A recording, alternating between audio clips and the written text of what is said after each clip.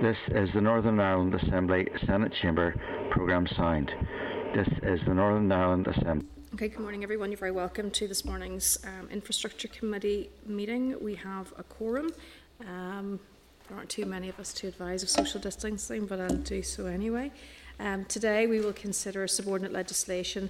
We will have a briefing from Waterways Ireland and then a briefing from the Northern Ireland Local Government Association as well. Just advise obviously that due to the majority of members and also witnesses joining the meeting remotely, it would be helpful as usual for members just to indicate using the hand up icon if they wish to ask questions at each agenda item, and also if members could make sure that their mic has been muted just to avoid interference during the evidence session. With regards to apologies, I have received an apology from David Hilditch, the Deputy Chair. And I understand that all other members are now in. Okay, thank you. So moving then to item 2, Chair's business. And I'll draw your attention to pages 5 to 16, which is the documents regarding the committee inquiry into decarbonisation of transport. Are members content with what has been tabled in your pack and with regards to the way forward for our inquiry? Okay, thank you. And the members are also content that that we write to TransLink just regarding the incidents which occurred on the rail line at Ballerina, and to pass on our regards obviously to the train driver and to the bus driver with regards to the Metrobus in North Belfast, if members are content that we do that. We concur. I concur with that, Chair. Yeah. Okay, very good. Thank you very much. And just another item which has been drawn to my attention, which some members in the localities may be aware of, which is in relation to the contract for the resurfacing in 4 areas of Mid-Ulster, Omagh, Newry, Morningdown and Derry and Strabane. And I understand that there are issues in relation to that contract. So if members are content that we write to the department just to get an update with regards to that. Yeah, Chair, it's having a lot of issues for the Derry Strabane, the council area. We're getting a lot of complaints from constituents, and rightly so. So it needs to they need to find a resolution. This needs resolved. So if members are content that we do that, I'm trying to find out what the situation is with the contract, and also how that's going to be addressed in the interim period. Okay, thank you. Moving then to draft minutes. So the draft minutes at page 18, and that's for the meeting of the 10th of March. Are members content with those? Okay. And then at table 3, we have the draft minutes of the concurrent committee meeting on the 24th of March, if members are content with that also. Okay, thank you. Moving then to matters arising at page 27, and that's from the meeting of the 10th of March, which seems such a long time ago now. Do members have any issues arising from that meeting which they would like to follow up on at this stage? No indication. Okay, and then at page 30 we have the outstanding committee requests for information, and you'll see in your pack that a number of those have been followed up by more than one email to departments, which is far from satisfactory. Members, Mr. Buchanan? Just on that, I'm looking at that, for example, reference number 117 on page 30. For example, that Department of Health one, what course of action can we take, considering we originally communicated on the 10th of the 12th? What is our course of action apart from, to be fair, re-sending emails or communication? We can remind them again, but there's not much else we can do. I suppose if we wanted to, we could. It's just that's a long time, obviously. Following up, prior to Christmas to now, isn't it? Although members will also have experience of even longer pieces of correspondence from some of the departments, but it isn't really very satisfactory when it's coming from the committee. So members are content that we email again, but also within that reminder, perhaps just make that comment. Any other comments at this stage? No? Okay, thank you. Moving then to correspondence, and you will see the memo at page 35 and how we propose to address each of those pieces of correspondence. If members do have something which they want to discuss, if they can indicate. Let me just draw your attention to a few of those. At page 61, we have correspondence from the Chair's Liaison Group just regarding the condensing of the committee stage of the damages return on investment bill. Obviously, the committee are reluctant to do that, despite obviously the request coming through from the department, or from the Justice Department. I suppose the view that I would have is that it should be very much up to individual committees how they deal with their items of business, and perhaps it shouldn't be what we're told necessarily from each of the departments. It's within the remit of the committee. I suppose I would have a certain amount of empathy for the Justice Committee with regards to that. I don't know if other members have any comment.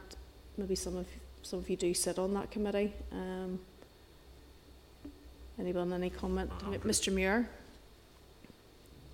Thank you very much, Chair. I note your comments, but I'd also would say we are the Infrastructure Committee, and this is a matter for the Justice Committee. So, we've received the correspondence, but, this is a matter for the Justice Committee to take up with the department rather than ourselves as the Infrastructure Committee.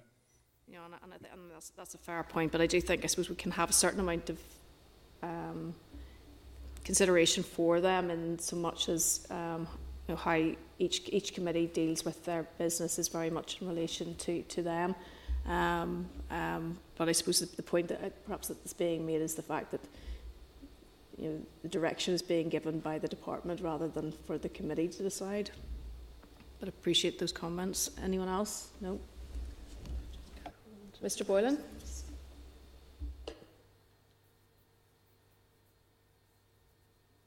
Mr. Boylan?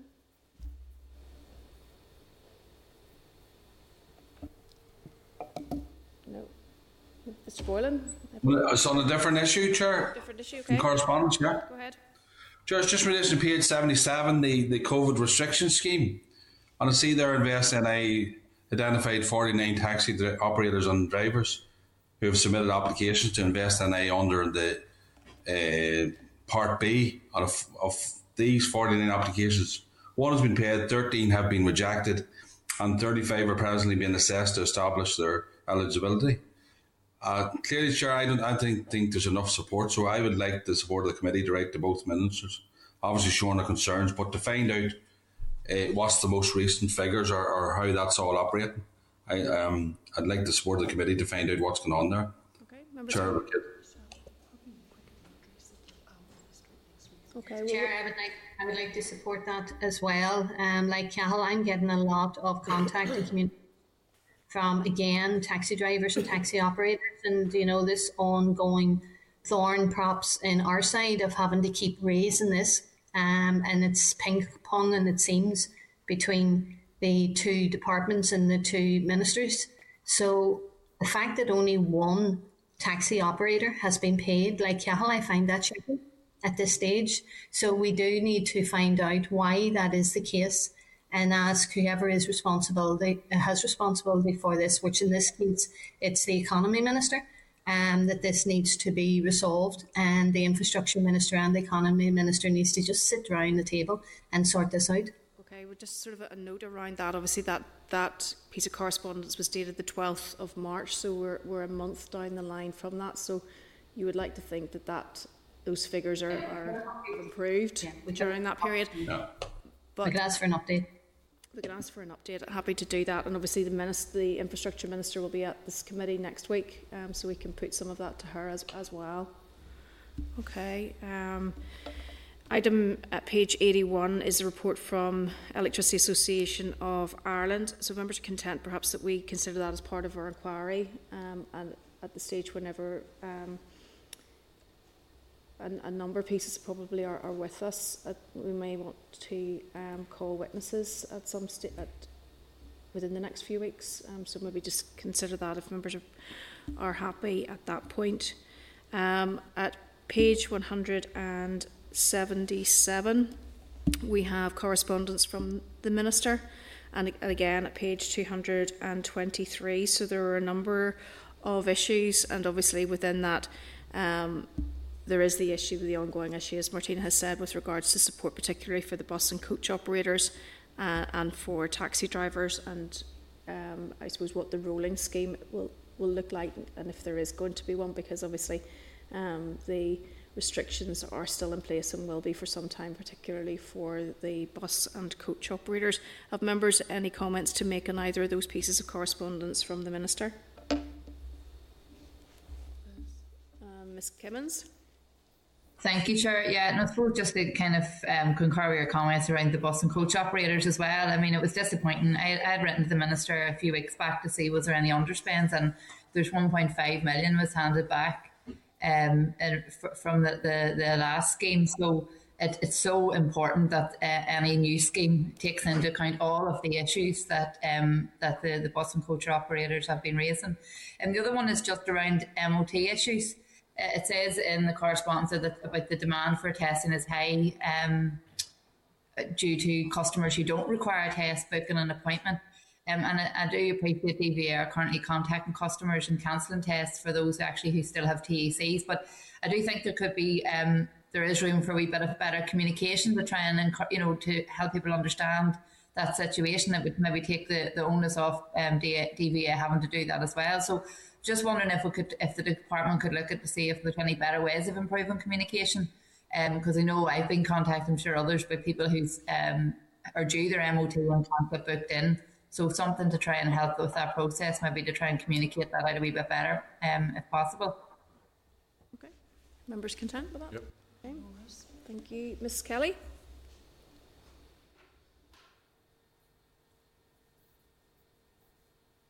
Mrs Kelly, I can't hear you.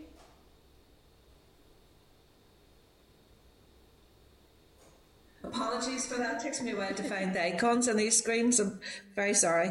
I just was saying that I've no difficulty in trying to get the communications and all right, because obviously if the communication's right, there's less work for us because people then get a better understanding of timeframes, etc., and that's critical. But I just wonder, if we are writing to the Minister around the schemes, can we be also, as a committee, seek assurances that that there's been robust procedures put in place, because I do know there are some concerns around how some of the schemes have spent monies, and I know that some people are now being requested to repay grant aid. So I think that's very unfair as well. So if we get the robust scheme right and a proper set of principles to begin with, and as Martina says, learn the lessons from previous schemes, or Liz said, and incorporate them into any new scheme. But I would also want to just be assured by the Minister that robust mechanisms are put in place, that there's no comeback either for the department nor indeed the applicants. Okay, members content? Okay, Mr Boylan? No, Chair, the issues raised was just in relation to MOT that Liz and Dolores has meant, so I'm happy enough with that approach. Okay, thank you. Okay, Mr Muir? Thank you very much. It's on another issue, if it's okay. Yes, of course. Yeah, thank you. It's 5.16, which is the A5 Western Transport Corridor. And I was going to maybe suggest, I don't know whether members would be agreeable to, that we invite officials in to discuss this, because there's obviously a myriad of issues around this that we would want to be able to examine. And I think that would be a useful opportunity to engage with officials on the issue. Okay, and perhaps we could include York Street interchange in that as well. Yeah, I think that would be useful, yeah. Okay, any other issues? Just draw your attention to correspondence. Okay, Ms Anderson?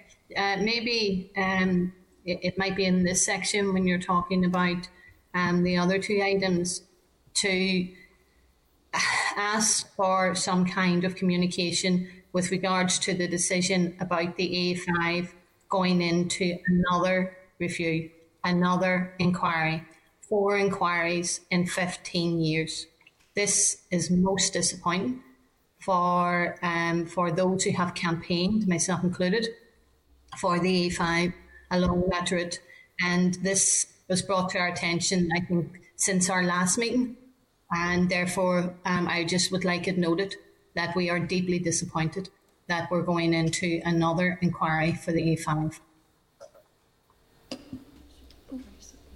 Okay, and again, I suppose those issues can be raised at next week's meeting as well, with as well as bringing officials at a later date. Further correspondence tabled from Alex Easton, just regarding the sale of Portavaux Reservoir by Northern Ireland Water. There's obviously a number of issues in relation to that. If members are content, we could pass that correspondence. I suppose it is very much cross-cutting, so within our own, the Department of Infrastructure, but also has implications for DAERA and for finance. So if members are content that we circulate that correspondence for response and comment. Okay. Members, anything else they wish to raise during correspondence? Okay. Content to note then the way forward as tabled as well. Okay. Thank you very much. Moving then on to item 6, which is subordinate legislation. It's our LSLs which are not subject to Assembly proceedings. Chair. Mr. Boylan. Sorry, Chair, just on one point on page 60 in terms of the One Planet Development PMB. In principle, I don't have any issues with it, but there's one question I'd like to ask the department in terms of their ability to monitor the carbon footprint of small holdings. So can we ask in relation to that PMB, and I would support the principles of it. How is the department going to monitor the likes of, say, small holdings, or what way are they going to monitor? How would that come about? Could we put that question, please? Okay. I mean, there's probably a number of questions in relation to that, which we may have the opportunity to speak to Mark Durkin about, if this obviously goes through the next stage. But I think it would be useful to have that information in advance, if that's a query. Okay, brilliant. Great, thank you very much.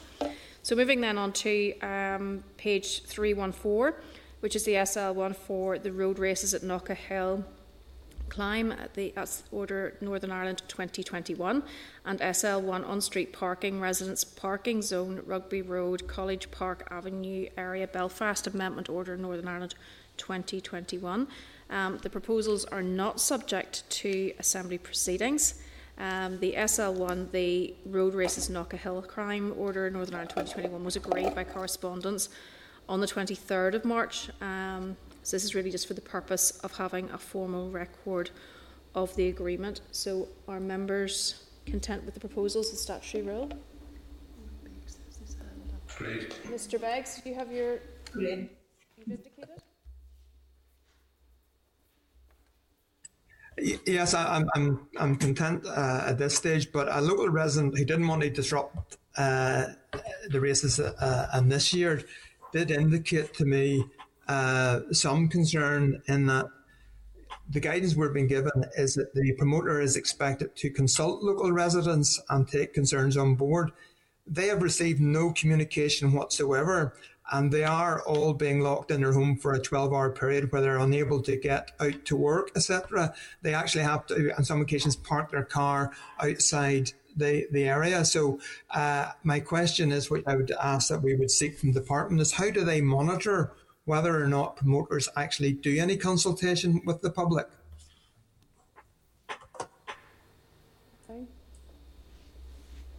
We'll raise that query. Members content with the proposals for the statutory rules? Yep. Okay. Great, thank you. Moving then to item 7, which is SL1, the Lake Street Largan Abandonment Order Northern Ireland 2021. It's at page 319. The proposal is subject to negative resolution procedure. The rule will abandon an area of 151 square metres of footpath between numbers 81 and 83 Lake Street Largan. The proposal has been requested by a developer to allow for the erection of dwellings and realignment of the existing footpath. There have been no objections to the proposal. Are members content with the proposals for the statutory rule? Agreed. Chair, yeah, content, but just there's no map with that one for whatever reason. Just that one specific. I have no issue, and I presume Dolores would obviously know that area better than me. But a tick or a guidance on that. I have no issue, but it's just there's no map for whatever reason or drawing. Okay. Content. Moving then to item 8, which is SL1, the Common Market Hill Road, Newton Hamilton Abandonment Order, Northern Ireland 2021, and it's at page 323. The proposal is subject to negative resolution procedure. The rule will abandon an area of 414 square metres of road in front of the old Newton Hamilton Livestock Sales Market Hill Road, Newton Hamilton. The applicant has planning permission for a filling station, convenience store on the site. The area to be abandoned is unregistered, and following a search it appears that the department does not have title to this land. The Roads Division carried out initial consultation exercise in 2016 and received a number of objections. Following completion of the required statutory consultation process in early 2019, which included publication of a notice in respect of the proposed abandonment in the local press, no further objections were received during the objection period. As part of the legislative process, the comments received in 2016 were treated as objections, and Roads Division replied to the objectors asking them to withdraw their objection. No responses were received. The department is satisfied that the appropriate processes have been followed in relation to the proposed abandonment, and the issues raised by the objectors have been addressed fully. Do members have any comments in regard to that, or are you content with the proposals? Yep. Everyone's content? Yep. Okay, agreed. Thank you. Moving then to item 9, which is subordinate legislation, SRs not subject to Assembly proceedings. There are 4 statutory rules, and they're at page 328. SR 2021-77, the Parking and Waiting Restrictions Londonderry Amendment Order, Northern Ireland 2021. SR 2021-78, the Parking and Waiting Restrictions Carrickfergus Amendment Order, Northern Ireland 2021. SR 2021-79, the Parking Places, Loading Bays and Waiting Restrictions Coleraine Amendment Order, Northern Ireland 2021, and SR 2021-80, the Road Races Knocka Hill Climb Order, Northern Ireland 2021. Just note that the statutory rules, unless just to note these, unless you have any issues at this stage. No. Everyone content? Yep. Okay, agreed. Thank you. Moving then to SR 2021-57, the Planning, Development, Management, Temporary Modifications Coronavirus Amendment Regulations, Northern Ireland 2021, at page 343. The committee considered the proposal for the rule on the 3rd of March, and we were content. The rule is subject to negative resolution. There's been no change to the policy content of the SR since the SL1 was considered by the committee. Are members content with the rule? Or any issues? No indications? All content. Okay, thank you. So the Committee for Infrastructure has considered SR 2021-57, the Planning, Development, Management, Temporary Modifications Coronavirus Amendment Regulations, Northern Ireland 2021, and has no objection to the rule. Thank you. Moving then to item 11, which is SR 2021-62, the Bus Operators Coronavirus Financial Assistance Regulations, Northern Ireland 2021. And it's at page 352.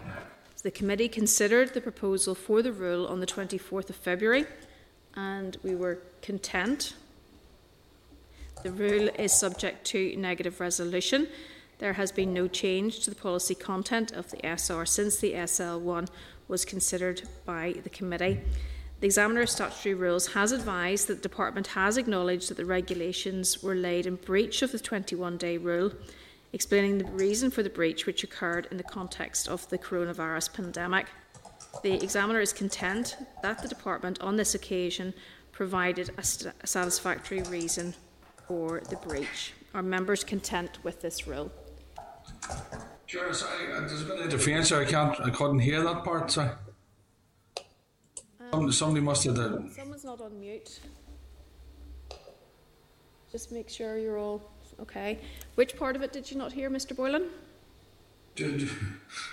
All of it? It just broke there in the last couple of minutes, to be honest with you. I mean, I don't know where, it sounded like somebody was typing or something, but it was something I couldn't hear, to be honest. I'll run through this again quickly. So this is the SR 2021-62, the Bus Operator Coronavirus Financial Assistance Regulations, Northern Ireland 2021.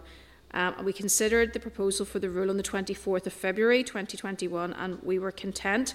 The rule is subject to negative resolution. There's been no change to the policy content of the SR since the SL1 was considered by the committee. The Examiner of Statutory Rules has advised the Department has acknowledged that the regulations were laid in breach of the 21-day rule, explaining the reason for the breach, which occurred in the context of the coronavirus pandemic. The Examiner is content that the Department on this occasion provided a satisfactory reason for the breach. So I'm just looking for members to indicate if they are content with this rule. I know that members obviously had issues in relation to it, but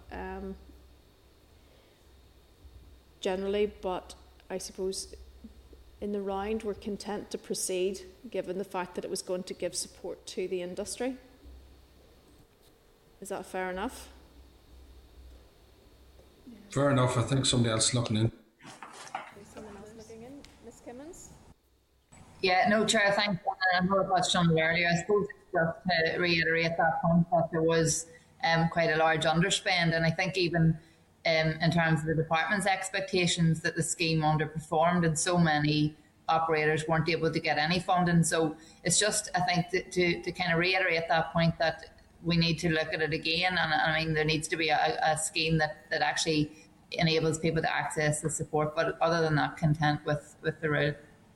Okay, members are content that the Committee for Infrastructure has considered SR 2021-62, the Bus Operator Coronavirus Financial Assistance Regulations, Northern Ireland 2021, and has no objection to the rule. We're agreed on that, and obviously we can include those comments in our correspondence to the department and reiterate them again obviously to the Minister next week when she's in attendance.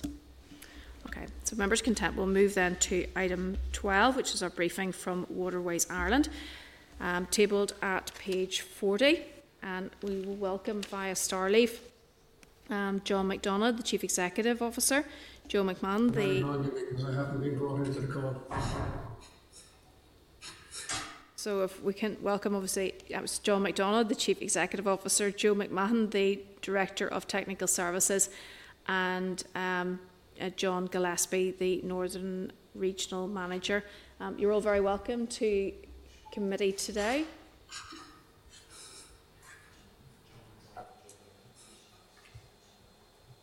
Joe McMahon isn't here? Yeah, it's John McDonagh and Joe Gillespie. Okay, so if I can invite John to make a presentation, and then members will follow up with some questions. You're very welcome to the committee this morning. Thank you.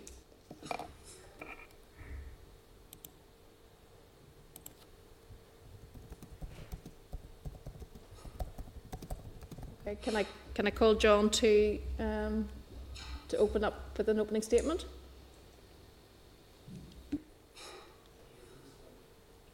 I've asked them to move into the spotlight.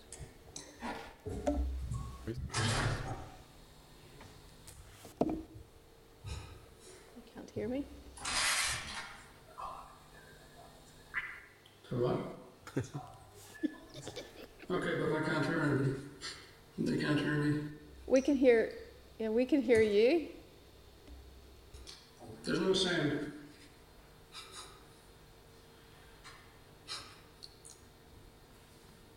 Okay, hello John, can you hear us now? There isn't any sound, so I'm on the screen. They can see me on the screen on the left-hand side. But, well, I can't hear them, and I don't know if they can hear me, to be honest. We can hear John. It's all his independent.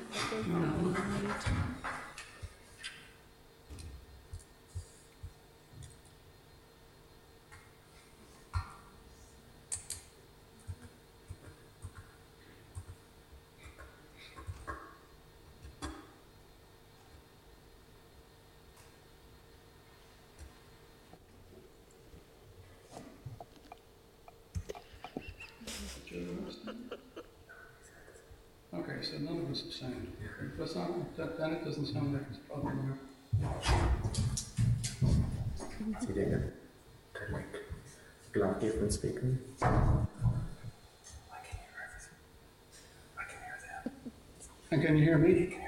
Okay, well then if there's a problem on this end. Okay. Chair, and gentlemen in the same building. I'm sorry? Are they both in the same building? Can they not sit together? I wonder if it's possible for them to move or change rooms. Yeah, but all the guys in the same building, is it? Oh, the same building, aren't they? Joe, can you hear us? Hello, can you hear me? Yes, I can. Okay, I can hear something now. John has an audio problem that he's not receiving. John, are you receiving now? Yes, I have everybody now. Great, that's Thank great. you. Okay, thank you, Joe. You're very welcome, John. You're very welcome to the committee, along with Joe. And if it's possible, if you would like to make your presentation, and then members will follow up with some questions. Okay, so thank you very much, and good morning to the chair and good morning to the members. My apologies for the start. I had an audio problem on my end. So first of all, to say my name is John McDonough. I'm Chief Executive of Waterways Ireland. I'm joined today by two colleagues. So one is Joe Gillespie, who's our Northern Regional Manager, and I'm also joined by Joe McMahon, who's our Technical Services Director. What we're proposing to do today is take you through the presentation content on a page-by-page basis, and that's on the basis that you have it, and that you can refer to the page numbers on the bottom. And what I'd like to do is to start off with the first section, which is to give you a little bit of background about who we are and what we do. And then we're going to move into a section in the middle, which has lots of pictures, which we'll go through pretty quickly. And what we're hoping to do there is to give you a sense of perspective around the kind of projects and delivery, maintenance, etc., across our navigations since 2016. And the reason we've done that is because we understand you haven't had a presentation since 2016. So we're obviously going to try and move through 5 years pretty quickly. And then towards the end, we've got a couple of slides about the now and the future, which I'm happy to take you through. So that's the basis of how we hoping to proceed. So if you're comfortable with that, I'm going to assume that you are. And I'm going to move first of all and take you through, if I can, page number 3, which is called About Waterways Ireland. So just to spend a moment on this. So first of all, we're the largest of the 6 implementation bodies established under the British-Irish Agreement in 1998. We're a cross-border navigational authority, so we're responsible for over 1,000 kilometres of navigable waters. And the remit that we have is for the management, maintenance, development and promotion of those 1,000 kilometres, principally for recreation purposes. And I'm going to direct you, if I can, to the map on the right-hand side of the slide, which actually shows you where the waterways that we have within a remit. So starting at the top, number 1 is the Lower Bann. Coming down to number 2 is the Erne system. Moving on down to 3 is the Shannon Erne system. Stretching the whole way down to number 4, which is the Shannon. Number 5 is the Royal Canal. Number 6 is the Grand Canal. And number 7 is the Barrow Navigation. So I'm pausing just to give you time to understand that that is the remit in terms of the locations of the waterways. Moving on. We employed 300 permanent staff across different offices and sites, which are close to the navigations themselves, and then we complement and increment those numbers with seasonally recruited staff, which reflects the kind of seasonality of the job that we have. Our headquarters are here in Enniskillen, where I am today. We have regional offices in Carrick-on-Shannon, Dublin and Scariff. Last year, approximately 3.5 million people used our waterways in some capacity, so that's either on water or off water. We create annually social, economic and environmental well-being value of 560 million. The current valuation of the rebuild cost of our infrastructure assets is estimated at 1 billion. And if you have time and you're inclined, you can find out more about us by clicking on our website. So I'm going to take you from slide 3 to slide 4, if I can, and just cover up at a high level our governance structure. So ultimately, the authority that we report to is the North-South Ministerial Council, which is assisted by the Secretariat in Armagh. We have two sponsor departments. So we have the Department for Infrastructure in Northern Ireland and Minister Nicola Mallon. And in Dublin, in Ireland, we have the Department for Housing, Local Government and Heritage. And we have two ministers there, Minister O'Brien and Minister Noonan. And then within the Waterways Ireland governance structure, we have a chief executive, who's myself. We have an accounting officer, who again is myself. And we have an audit committee with an independent chair, who's called Kieran Kelly. So that's our governance structure. If I take you to slide 5, we have tangible and intangible assets. I'm not going to spend too much time on this one. Left-hand side, the physical assets that we talked about earlier on are valued at about $1 billion, and they run across about 20 principal assets, so everything from bridges to culverts to lock gates, so pure infrastructure assets. We have financial assets, which are assets funded from government or executive, third parties, and then income that we generate ourselves. As I said earlier, we have 300 permanent staff. They're dispersed across 2 different jurisdictions. We have different currencies, different services, different policies, different terms and conditions. So there's a certain amount of complexity there. We have an intangible asset around the brand, corporate reputation, and we have an intangible asset around the know-how, or what I call the expertise, core competency. I'll move you to slide 6 if I can. So this is to give you a sense of the operating framework. So we do have a requirement to engage with multiple key stakeholders. So you can see at the top, we have the North-South Ministerial Council coming down through sponsor departments, finance departments, trade unions from an industrial relation perspective, and then obviously our own people. So that's just to give you a sense of the environment.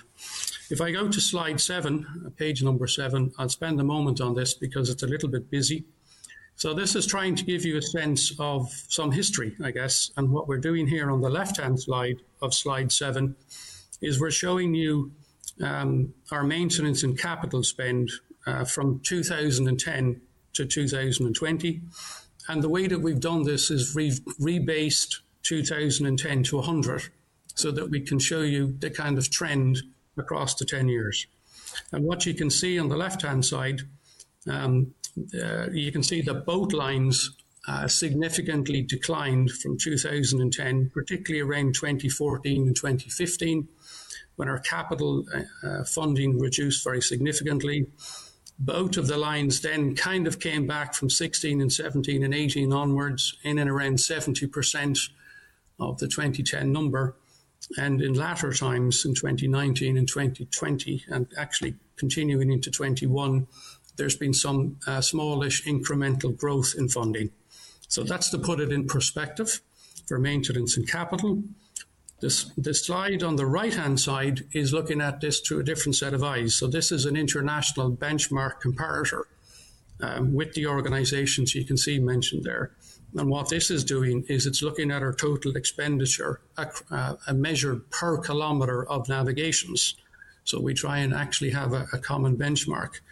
And you can see here that the range of expenditure runs from, in our case, €31,000 per kilometre, up to 151,000 per kilometre on the Scottish canals. The average is 113,000 euro per kilometre. So we're significantly off the benchmark number.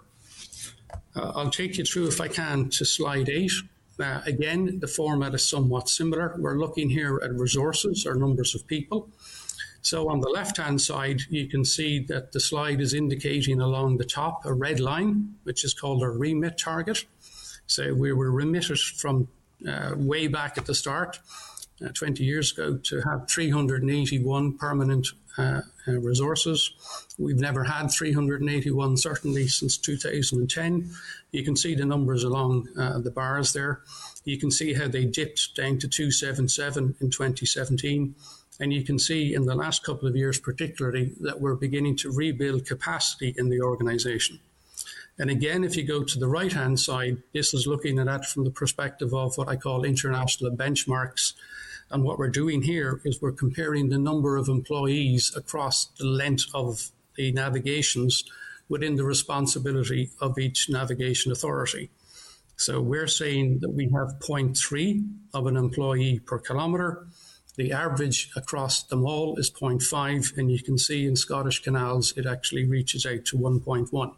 So again, from a resource perspective in terms of numbers of employees, there's very significant gaps there. I'm going to take you to slide 9 if I can. So slide 9 is giving you some insight into the money, as I call it. So we're looking here, again, going back to 2016 on the bottom, taking you through to 2021. I suppose if I was to point to something there, I would say if you take the very last number at the bottom, that's showing current total. So in 2016, you can see that the funding was 23.246 million, and that's been growing in latter years, and our funding now is at 27.758 million. If you go to the top half of the slide, and I'd stay on the right-hand side first, current funding is based on the proportion and allocation or apportionment of waterways within each jurisdiction. So in simple language, 85% of the waterways are in Ireland, 15% are in Northern Ireland, so the current funding is provided from departments based on that apportionment.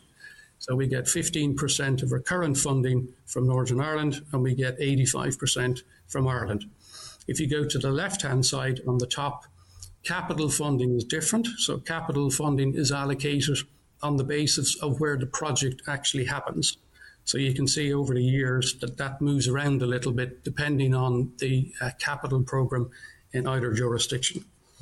Yeah, if I go to slide 10, I didn't want to have the presentation and not make a reference to COVID. Simply put, we've had a COVID project team in place from the start, over 15 months now, approximately. That project team meets regularly.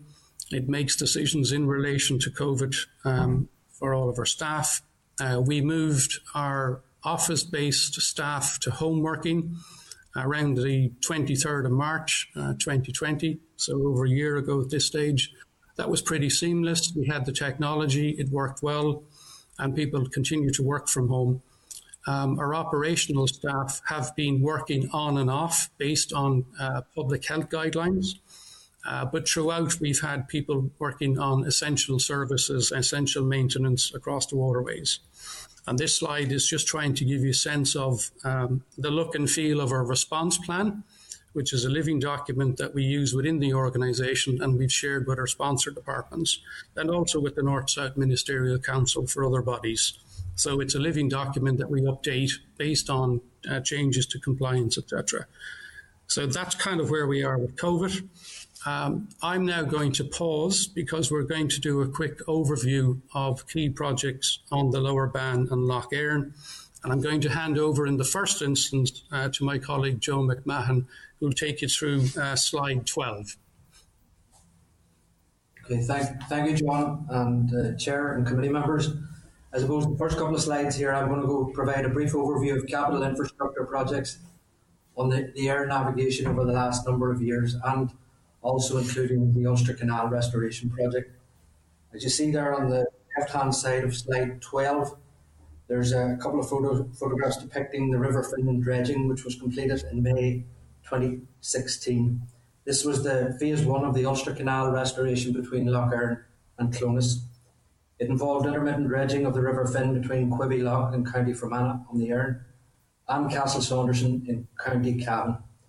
Approximately 3,500 cubic metre of material was removed from the river to a licensed tip in order to create navigation depth along a 2.5 kilometre stretch of the river. Moving then to the right-hand side of the slide and the next couple of slides, the photographs will represent a continuing ongoing programme on the air navigation of increasing mooring capacity, as well as a replacement programme for fixed mooring sites with floating moorings. Top right-hand side was the installation of approximately 36 metres of floating jetty at Glenoon on the Erne, and the bottom right-hand side was the installation of 54 metres of new floating jetty at Knocklinny, also on the Erne. Moving to slide 13. Then the focus remains on capital projects on the Erne for the period 2016 and 2017. And top right was, first on the top left is the construction and installation associated with the provision of 83 metres of new floating jetty at Derryvore. Bottom left is the construction and installation and associated works with the provision of 126 metres of floating jetty at Kerry Bridge. Top right is the construction and installation of 113 metres of new floating jetty at Killyhaviland. And then the bottom right is the construction and installation of 48 metres of new floating jetty at Henry Street, close to our HQ building. Moving on to slide 14. And as I mentioned at the outset, I'm going to speak a little bit about the Ulster Canal restoration. And this was part of the phase one. As I mentioned earlier, we completed the dredging of the River Finn in 2016. And following on from this in 2017, we commenced work on the construction of a new navigation arch at Derrycare Bridge on the River Finn. As you can see from the photographs in the slide that are presented, you have a before and after there in terms of the work. The work itself involved the construction of a new short section of lateral canal and the construction of a new navigation arch and associated road realignments at Derrycare Bridge. And this work was completed in 2018. Just for completeness in terms of phase one, and it's not shown on the slide, but the final piece of the jigsaw in terms of phase one of the Ulster Canal restoration was installation of a 50-metre new floating mooring at Castle Saunderson, which was completed in 2019. And in terms of the first phase of the Ulster Canal restoration itself, creating 2.5 kilometres of new navigation. If I could move on to slide 15 and hand you over to my colleague Joe Gillespie, who will take you through these. Good morning. Slide 15 is on top left-hand side. We have, in 2018, we see a new offering on the Erne. It's the development of the Blue Wave product in a number of locations across the network. And it challenges people who have never been on the water to have a go. That is, in the sense of getting out and being active. Here we see the Enniskillen Water Activity Zone, which has been developed by Waterways Ireland. It's a floating facility and it accommodates 2 activity providers offering dayboat hire, kayak hire, water taxi, and also stand-up paddling. So there's plenty to entice people out on the water, especially young people. In 2019, we know that some 6,000 people, and some of those absolute beginners, obviously, ventured out onto the water in one way or another, and that's adults and children. And there was some 40 schools participating in a paddling skills program as well. So on the top right-hand side, then, we have a new jetty at a new destination. So now directly accessible from the water, this landmark location of the castle and the museums in Enniskillen will attract visitors on the waterway to stop off and spend some more quality time ashore, learning about the historic castle, or going to the museum, or simply just taking time out to have a coffee break there. The jetty also enables coach parties that would arrive at the castle to have a waterway experience as they would travel by water bus out to Devonish, which is a short distance out to the west of the town. And it also gives access to the town boulevard, which encircles the island of Enniskillen. And the land there is in public ownership. It's in Fermanagh and Omagh District Council ownership, and that factor has enabled the investment to happen. So bottom left and bottom right on slide 15, those popular locations are upstream of Ballinalek. They're in the interlock channel between Upper and Lower Lake, and they offer waterway users the chance to enjoy a tranquil rural experience as opposed to the town experience. The floating facility means that it is possible to use the jetties at almost any time of the year, regardless of the varying level of the lake. And many of our jetties are also used by anglers and generally outside of the main boating season. So if we move on to slide 16, the bottom left-hand image that's all about. We're showing there an image of creating a new destination in Upper Loch Earn at Kilmore Quay. We will have a new floating jetty installed at this site, which is already served by a council car park, as you can see. And we've had to deepen on the approach channel to the jetty location, which will be offshore there. And this jetty will effectively be the stop-off point for the town of Lisnaskea and for the waterfront Watermill restaurant, which is nearby. On the top right-hand side, then, a new jetty with the new slipway is being provided at Ballinalek, which is the first village upstream of Enniskillen. This replaces a time-expired timber fixed jetty. So craft numbers are growing on the Erne, and this is a growing village. It's popular with boaters. There are onshore facilities there. There's children's play facilities and there's looped walking trails. So there's plenty to do ashore. There's also 2 large marina businesses there, and there's a cruiser hire base there. And so we anticipate that this facility will increase the numbers of visitors stopping and staying over at Ballinalek. Access to the water is vitally important, obviously, and the new slipway will ensure that a broad range of craft can be put into and taken out of the water safely. On the bottom right-hand side then, this is an image of the route around the Ballique Marina. It's a project that would see the historic Castle Caldwell, which is in public ownership, linked to a Waterways Ireland marina site in Ballique, and then we cross into nearby County Donegal, and we go along the northern side of Atherrow Lake, which is impounded by the hydro dam at Kathleen Falls in Ballyshannon. This would then be a cross-border greenway, linking the Wild Atlantic Way to these Erin sites, and would use disused railway infrastructure in Fermanagh and a minor road in Donegal. A feasibility study has been completed, and we would look forward to working with both Fermanagh and Donegal County Council to advance that project. Slide 17 then, if we can move on, which is the one that has a well-known image there on the bottom left. So we'll start with the top right. It's a popular destination here with locals and visitors alike on Lower Lough Erne. That's Castle Archdale. It's in public ownership. There's a private marina business there, which we can see in this image. There's a small part of the jetty under our control, and we want to provide an upgraded jetty there at that point, so that we have somewhere for the visitor to land without charge. And we also have a pump-out facility there. If we look at bottom left and bottom right, these jetties are sites on Lower Lough Erne, and they'll be extended to offer greater capacity for visitors that are going to experience the heritage sites on the islands. Waterways Ireland, along with Tourism NI, with the Council, with the Historic Environment Division of the Department for Communities, they've all collaborated in a Devonish Island partnership, development partnership, and that has produced a visitor management framework, all embracing the context or the proposition of Tourism Northern Ireland, which is embrace a giant spirit. We move on to slide 18. That's Lower Ban. So top left and bottom left. Here we are at a location which is midway along the Lower Ban near Kilray, where we have a double chamber lock with its traditional timber lock gates. The upper photograph shows a new gate freshly installed, awaiting the fitting of a timber balance beam, which enables the lockkeeper to push the gate in the traditional manner. The gates for this waterway are fabricated with artisan skills in our Portna workshop. The built heritage of the locks has been recognised by Historic Environment Division as being of special significance in the Northern Ireland context, and they are now scheduled waterway infrastructure, requiring HED approval and heritage skills to be employed when we maintain them. And on the right-hand side then, it's rather a dark image, but you might understand why. We have an unusual asset at Portna. It's an inline dry dock, inline with the channel, that is, it's not offline. That is to say, if a vessel is in the dry dock, then the navigation would be closed.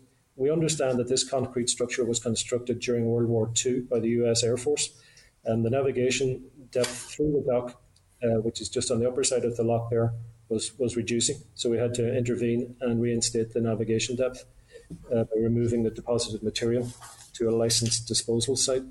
The scale of the dry dock is apparent when you see the foreman standing on the cleaned out floor there at the bottom, in the bottom picture. Moving on to slide 19. Again, Lower Ban.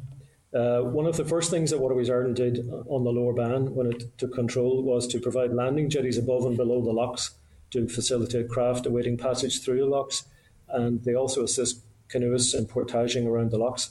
The jetty at the cuts upstream of Coleraine had to be taken out of the water for attention using a long reach crane, as you see there, because of its hard to reach location right adjacent to the department, the DFI Rivers sluice barrage at the cuts. The bottom left scene is a new blueway trail at Port Glenone, which has also angling stands created through a partnership with the local council up there. Other waterside trails are planned along the ban where lands are available and where funding can be accessed. At this point, I hand over to Joe McMahon for the image on the right-hand side, slide 19. Two photographs on the left-hand side of slide 19 are of Carnrow Weir on the Lower Ban. This project commenced a number of years ago and is essentially about the repair of the weir, which has been assessed as in a critical structural condition.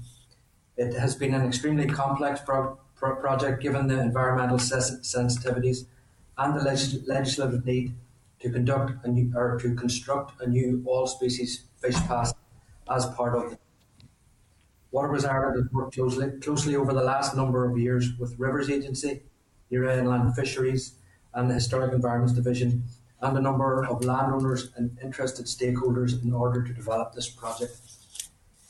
This ultimately culminated in planning approval in late 2020 and consequently the award of an enabling works contract that should be completed later this month.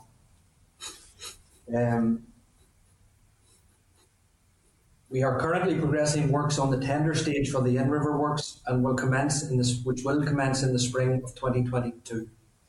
Because of the size of the weir and the nature of the works, these will be conducted over a 2-year period, with completion expected in the autumn of 2023.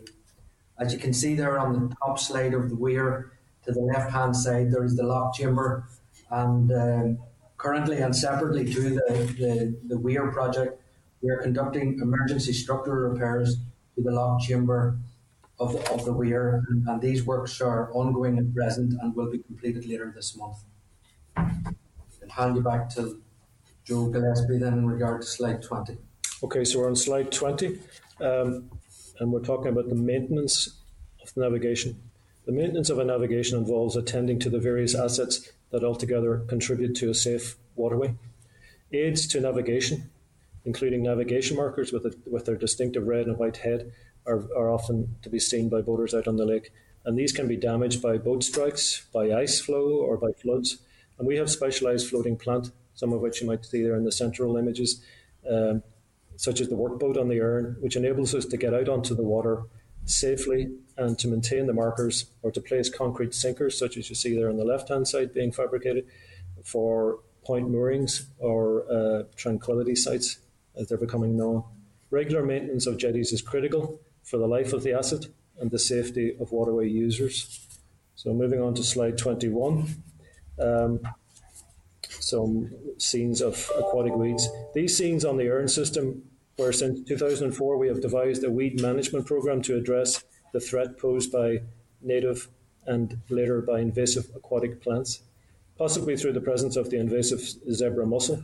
The Nuttall's waterweed became the dominant aquatic plant, threatening to choke the navigation channels and to sever links with the rest of the network.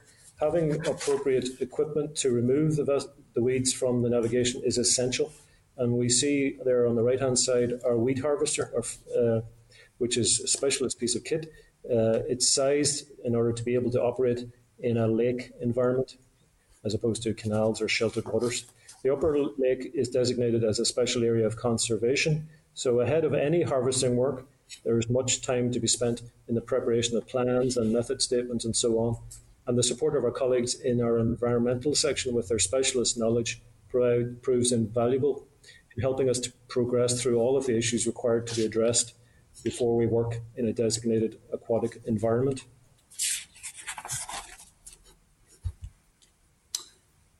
Okay, so Joe, I think I'll take everybody forward, if I can, quickly to slide 22, which is basically highlighting potential development opportunities in the future. So if I take you to slide 23, there's quite an amount on slide 23. I'm not proposing to cover every single picture, but I suppose if I highlight a small number, go to the top left-hand side, we've recently launched a Shannon Tourism Master Plan. We've done that with our partner, Fáilte Ireland, and 10 local authorities along the Shannon. Total investment over 10 years is approximately €76 million. Most of that money is coming from Fáilte and the local authorities. And I guess the thing to point out about that master plan is it's an exemplar plan in terms of what we want to have for each of the rest of the navigations. So that's relevant in terms of making you aware of that. Next to that, we have a Barrow Blueway. So it's a project that's currently underway. We're building 46 kilometres of Blueway. And in future years, the balance, we hope, of the extension of the Blueway into Carlow, which is approximately another 70 kilometres. If I go to the Royal Canal Greenway, that was launched during March. It's the longest greenway in Ireland, over 140 kilometres. It runs from Maynooth down to Clondra. Very successful launch. A project that actually was in kind of development for almost 10 years. With funding from various departments approximating €12 million. Joe is going to refer to the Ulster Canal in a moment, so I won't go there. The next number of images are around transformation projects that we hope to develop in and around Dublin and the Dublin canals.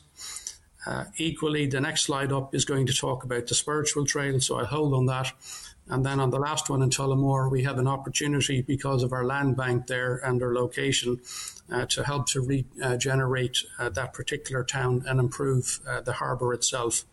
So I'm going to move you to 24, which I'll hand over to Joe. Okay, again, slide 24. For centuries, the waterways on the island of Ireland were the chief means of transporting people efficiently. And for this reason, many heritage settlements and sites are to be found along the Waterways network. So a Lough Erne spiritual trail concept has been developed whereby visitors might experience what it felt like to voyage along the waterways and to access 11 identified sites of spiritual or ecclesiastic significance. These together could obviously become a visitor product in themselves. Waterways Ireland is actively working with the Lough Erne Landscape Partnership, and we will support Fermanagh Noma District Council in the development of this product in Fermanagh through the investment of in additional capacity at the Devonish and Davies Island jetties. We will expand capacity there. Funding is through the Lough Erne Landscape Partnership and provided by National Lottery Heritage Fund. In addition, then, we have a longer Pilgrim Way, which has been the subject of a feasibility study, and that's showing on the map there in the blue line.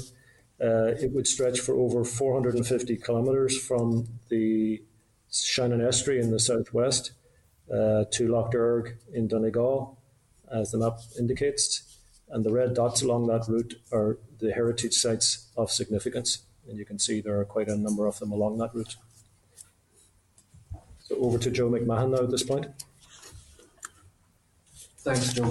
Slide 25. I spoke earlier about phase 1 elements of the Ulster Canal restoration, so I suppose now just bring a bit of context to this and also other developments on the Ulster Canal that are the continued restoration of the canal to Clonus and indeed greenway developments beyond Clonus and some cross-border projects. The greenway section of the slide highlights the Ulster Canal restoration project itself. In 2007, Waterways Ireland was given permission by the North-South Ministerial Council to explore the potential restoration of the Ulster Canal between Lough Erne and Clonus. Feasibility assessments were completed and planning applications were submitted in four separate authorities in 2011. Consequently, planning permissions were granted by all authorities in mid-2013. As I explained earlier, the phase 1 element is complete to Castle Saunderson, creating 2.5 kilometres of new navigation between Lough Erne and Castle Saunderson. Work has commenced on the implementation and delivery of phase 2, which is approximately 1 kilometre of restored canal navigation between Clonus and Clonfad. 6 million of funding for this phase has been confirmed from the Shared Island Fund, and we are currently awaiting a decision on our Rural Regeneration Development Fund application in the next few weeks for the balance of the infrastructure costs for this phase. It is planned to complete the delivery of the phase 2 element and the various parts of that phase by mid to late 2023. In relation to the remaining section between Castle Saunderson and Clonfad, 1 million has also been secured from the Shared Island Fund to complete various studies to assist the future delivery of this phase in the future. I suppose then, moving on to discuss the section depicted in red on slide 25, which is the remaining section of the old Ulster Canal between Clonus and Lough Neagh.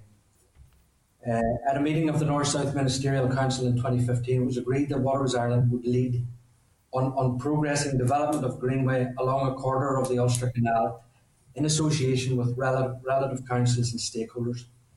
This has resulted in the establishment of a regional Greenway advisory group formed of local authorities in both jurisdictions. East Border Region Limited and Waterways Ireland has led the group delivering an Ulster Canal Greenway development strategy which lays out a 190-kilometre network of off-road greenways across the centre border mid-Ulster area and anchored to the Ulster Canal route.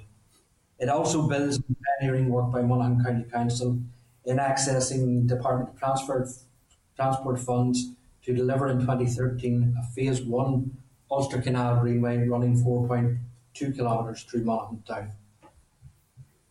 Just in terms of our direct involvement in relation to Greenway developments, Waterways Ireland continues to collaborate with its project partners, Monaghan County Council, Armagh City Banbridge and Craigavon Borough Council and East Border region to develop a Phase 2 Ulster Canal Greenway from Smithsborough in County Monaghan to Middleton in County Armagh. And this is funded through the Interreg V5A Sustainable Transport Measure. A formal request for additional fundings to develop the Greenway was submitted to SEUPP in April 2020. An integrated consultant team has been appointed to progress the route selection and design. The preferred route for the Greenway was made public in July 2020, following a thorough route selection process, and planning applications have been submitted for the section in County Armagh and the section from the border to Monaghan. The design and planning permission phase will be progressed for the section from Monaghan to Smithsborough in the not too distant future.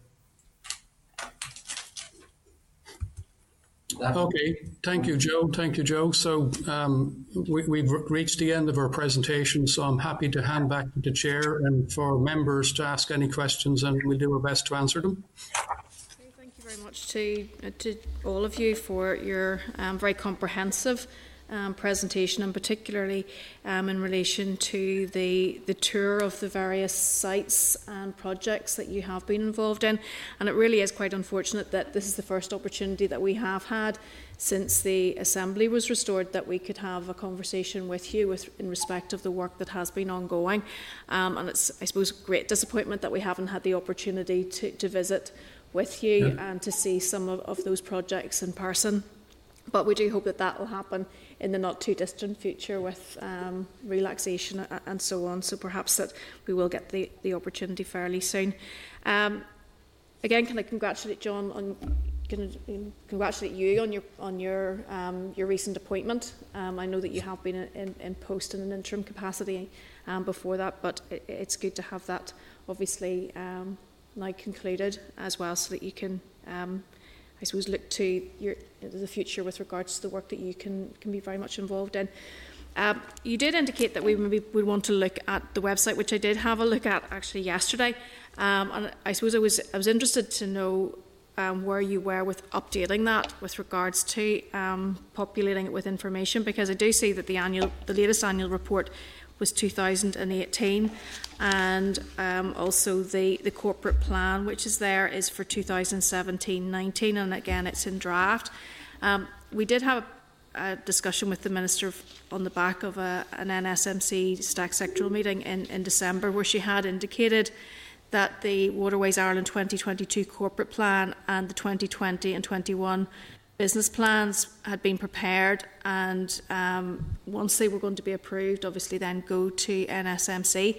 Could you give us an update with regards to those documents and where they sit within the organisation? Okay, that's fine. Thank you. First of all, and you're always welcome to come and visit us when COVID enables people to do that, so just to be aware of that. Specifically in relation to the business plan was approved by our departments for 2021 and also approved by the North-South Ministerial Council. So that's been through all the approval stages. The corporate plan has been approved by the departments and the finance departments, and it is going to be put before the North-South Ministerial Council meeting, which I believe is on the 14th of May. And the departments will seek approval for it. So that's where those plans are currently. Okay, and will your website then be updated then to reflect all of that? Yes, it will. Okay, thank you. We've heard from the Minister the challenges that are going to be facing the department, particularly around resource and the impact then that may have on capital spend. Could I just ask what conversations that you have had with the department around the budget and what the implications are of that for you? Well, we have a normal kind of planning process around the business plan, and we also have what I call our regular monitoring meetings. So in both of those contexts, we would have discussions with our sponsor departments about funding requirements. In relation to funding currently, as you can see from the material that we presented you with, we've been growing both our current and our capital expenditure over the last numbers of years. We'd like to have more. I think that's pretty obvious from the material that I've sent to you. We also, though, have other routes to funding, particularly on the capital side, and that may not have been apparent from the slide that I showed earlier. And that's what I would call a channel, which is called third-party funding. So if we look back over the last numbers of years, and we included third-party funding as well, you would see that that's a significant opportunity for us. So, for example, if I refer back to the Shannon Tourism Master Plan, over 10 years, there'll be €76 million of investment. Much of that investment is going to come from bodies and organisations outside Waterways Ireland, but it's going to benefit us. If you look at the Barrow Blue Way that we refer to, 7 million for the project. Of the 7 million, 25% match funding has come from the department in Dublin. The rest has come from various schemes. So we obviously want to be able to develop the opportunities that I showed you on the pictures. We can only do that if the funding exists. And we continue to have ongoing discussions with our sponsor departments about funding needs. I should say as well, and I'm conscious of the fact that it's a short session in terms of overall time, and we've tried to kind of show you the perspective from 2016. But if you look to the future, I should say that we're coming to the end of the culmination of a 10-year strategic plan, which we will discuss with our departments in May. And that strategic plan will obviously have a number of strategic priorities in it. And one of those priorities is around funding, the funding model, and the opportunities for us to be able to avail of alternative funding. So those conversations will go on as well. So it's a continuous conversation we have with our departments and other third-party channels. And obviously there's an impact on you when we don't have multi-year budgets, if it's single-year budgets for your planning. What is the impact of that? Well, again, I'm going to break it out between current and capital. So the current budget, as I said, is based on the allocation of the waterways. So from a Northern Ireland perspective, 15% of the current expenditure will come from Northern, has come from Northern Ireland every year. That would impact predominantly non-capital items. So we're talking about salaries, rent, light, heat, those kind of maintenance, those kind of expenses that you'd be aware of. If it's a capital fund and there isn't capital, well, then we won't be able to fund opportunities in that particular jurisdiction. It's as simple as that. Just finally for me, obviously there have been many negatives associated with COVID, but obviously the positive of that is actually people getting out and about and I suppose enjoying the environment, which will obviously mean that it will have an impact on the services that you provide. Would you perhaps be able to quantify the numbers of an increase of users of waterways facilities and how you've been able to manage that over the last year? Yeah, that's a good question. Thank you for asking that. So last year we would have had unprecedented demand on certain navigations and both on water and off water.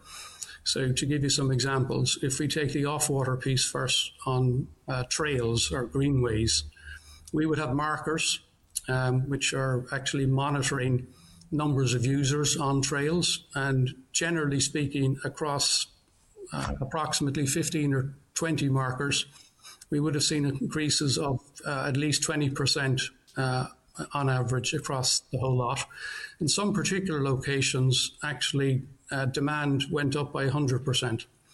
If we come back on water and we look at specific locations like the Shannon, we probably would have had a record level of demand in 2020, particularly from the cruise hire sector. And that really came down to the fact that as a result of COVID, most people were looking for staycations. So there was a huge increase in domestic demand, which in alternate years probably would have gone elsewhere. In terms of managing, I think we managed it reasonably well. We worked with local authorities, in particular to service provision around service blocks, all of our facilities, our toilets, etc., car parks. There was a little bit of stop-starting depending on public health guidelines, and where I suppose the difficulties might arise is, for example, if we're in a restricted space and, for example, there's congregations of people. On occasion, we had to take some actions and, for example, close a car park at a particular location because the level of demand was so high and people were congregating when they shouldn't have been. So there were a small number of instances of that. But in general, last year was a high demand year across off water and on water, and I think it was managed reasonably well. Okay, thank you very much. Can I call Ms. Kimmins?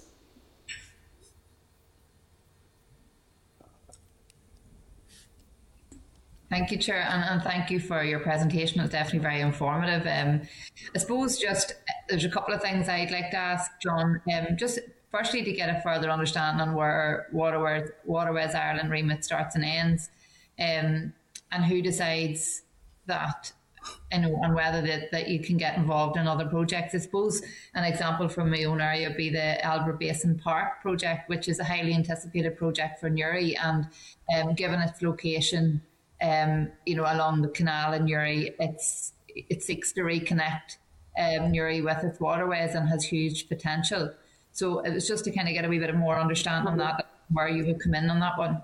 Yeah, okay. So I'll answer the second part of your question first, if that's okay, and then I might actually defer to the two guys just to make sure that I get the second piece right. So it's not in our gift to decide to take on additional elements to our remit. That's not in our gift. So Joe McMahon gave some examples earlier on around, for example, the Ulster Canal Restoration Project and the Ulster Canal Greenway. And I think what he said was the canal restoration was something that was added to our remit in 2007 by the North-South Ministerial Council. And he also referred to the what I would call the extension piece in 2015, where the council asked us to lead greenway corridors along the Ulster Canal. So again, that came from the North-South Ministerial Council. So ultimately, that authority comes from the NSMC. And it's not in our gift to decide we want to do A, B, and C, and we're going to do it. So that's our point. We get a number of questions from all kinds of people around this particular point that you raise, and actually part of it goes back to what I would call saliency around our brand, the brand Waterways Ireland, as in, people's awareness of the brand, people's awareness of the remit, people's awareness of what exactly is in it.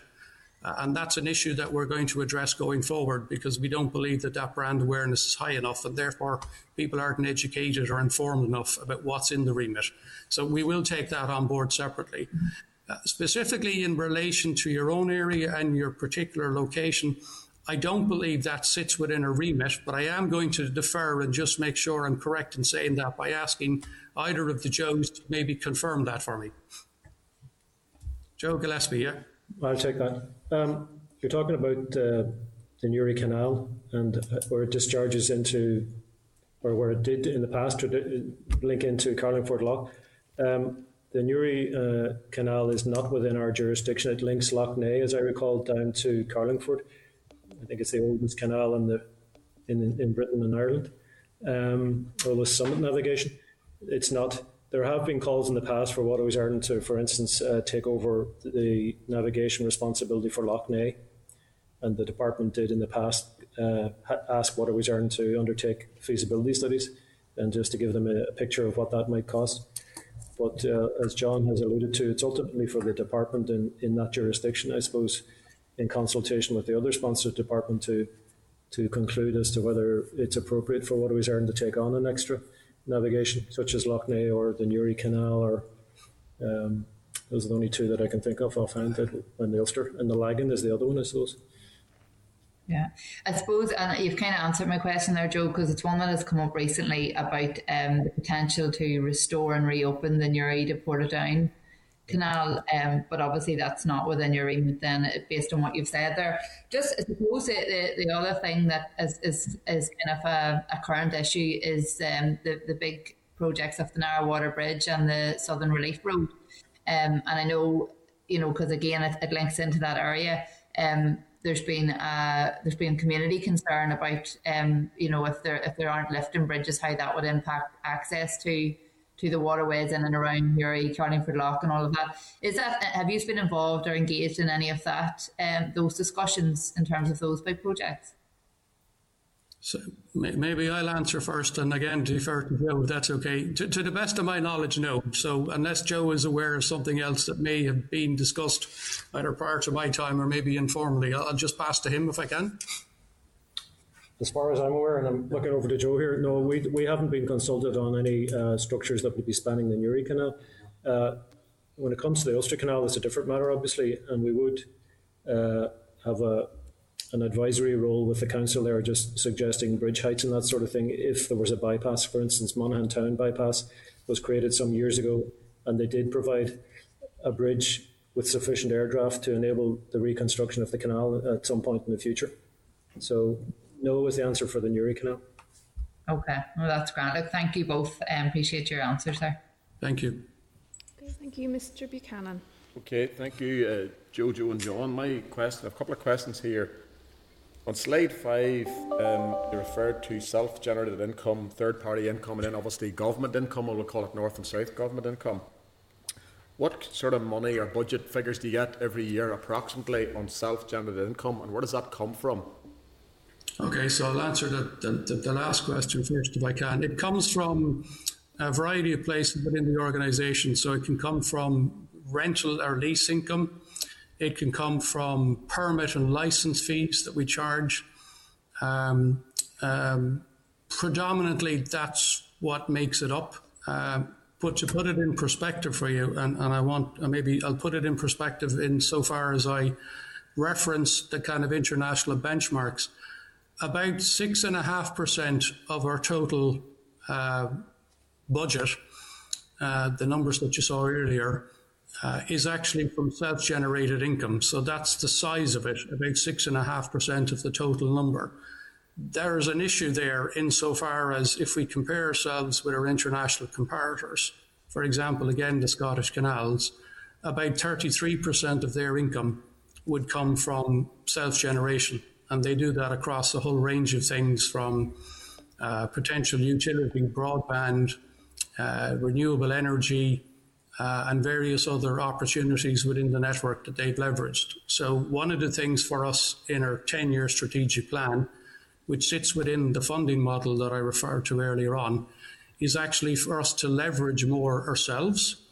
And one specific area where there's an opportunity to do that, which we're looking at currently, is within the revision of the bylaws. So the bylaws are the rules and regulations of all of our navigations. And without getting into it right now, because it would take quite an amount of time, it's quite complex.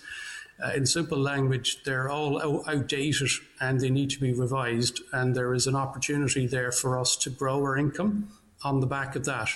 But ultimately, over the next 10 years, we need to become more self-sufficient. So I'll probably full stop it at that, if that's okay. So just for clarity then, on slide 9, the total figure is 27,758,000.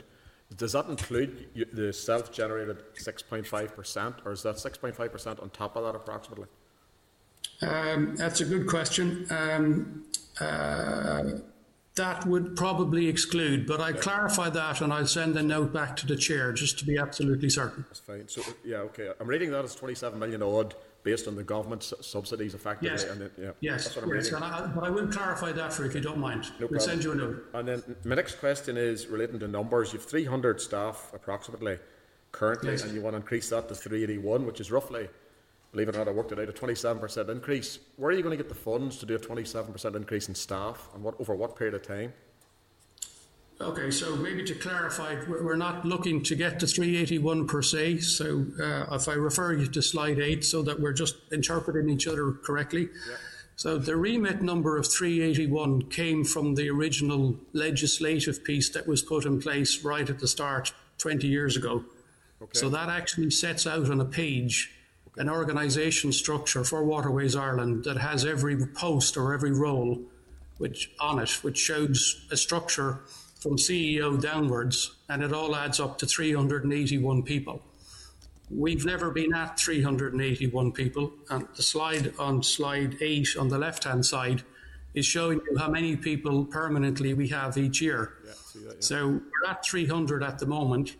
We are trying to grow to 300 incrementally within the funding that we're given, and we do that on a prioritised basis relative to business need. And we've had some flex in being able to do that in 21 and 20 because we've had some additional funding to enable us to do it. But ultimately, we're not saying we're trying to get to 381. So what we are trying to do as part of a long-term plan is produce a workforce plan, and there'll be science around that, and that will identify specifically what it is we need in terms of resource for the next 10 years. And we will present that to our sponsor departments, and we will have a discussion about where we go with that. Okay, and another question on third-party funding then. Yes. You're getting obviously third-party funding. Obviously, it's not set, I presume, a same figure every year that can go up and down. What kind of money are you talking approximately per year you spend? Obviously, it goes up and down in third-party funding, roughly. Yeah, that's a good question. So third-party funding refers specifically to capital projects. So just to kind of clarify that as well. So if we look at, it'll depend on project, and I won't be obtuse with you. I'll try and give you an absolute number, but I'll try and give examples. If we take the Barra Blueway that we talked about there, the project total is about 7 million. And our government department was asked to match fund 25% of that. So a quarter of the 7 million came from Dublin, and the 3/4 came from a third-party scheme, which happened to be the Rural Redevelopment Scheme. So in that case, for that project, it's about 5.5 million, which we spread across a couple of years, given the kind of duration of the construction piece. If we take something like the Ulster Canal that Joe referred to, phase 2 costs roughly 12 million. And again, in that particular case, there's a match funding element, which I think is around 10%. So ultimately, about 11 million is got to come from somewhere. And the 11 million asked was originally in November last year, coming from the Rural Redevelopment Fund. What subsequently the Shared Island unit provided 6 million. So we're now awaiting the announcement, which is pretty imminent, about the balance. So in that particular case, that project, about 10 out of the 12 million is coming from third parties. So it depends a little bit on projects. But to try and answer your question, in 2021, third-party funding could be of the order of somewhere between 5 and 7 million, depending on the projects. Okay, and final question, you'd be glad to hear. Of your 300 staff, and many of those staff is involved, let's call it on the ground maintenance activities, and how many do you then bring in, contractors, subcontractors, etc. So a bit of a breakdown of your 300 staff. Okay, very, very simply, if you were to think about it, about 2/3 of the 300, so a couple of hundred people, are actually people working out in operational roles outside in the field, as I call it. So they do all of the kind of operational tasks to help with the maintenance and the project delivery. So about 200 outside, about 100 inside. When we bring in people seasonally, it's the people we bring in are people to do the operational work on the outside. So they could be lock keepers, water patrollers. Our season runs from roughly late March, April through to October. So you're talking about summertime. So they're replacing people who may be on holidays, etc. So in that event, we could bring in potentially another 30, 35 seasonal workers. Of that number, probably the bulk of them would be, not the bulk, but a good chunk of them would be for the Shannon navigation, where we would bring in people to replace lock keepers. So of the order of about 30. Thank you, Joe. Okay, Joe and John. thank you. Thank you for your answers. Appreciate that. Ms. Anderson?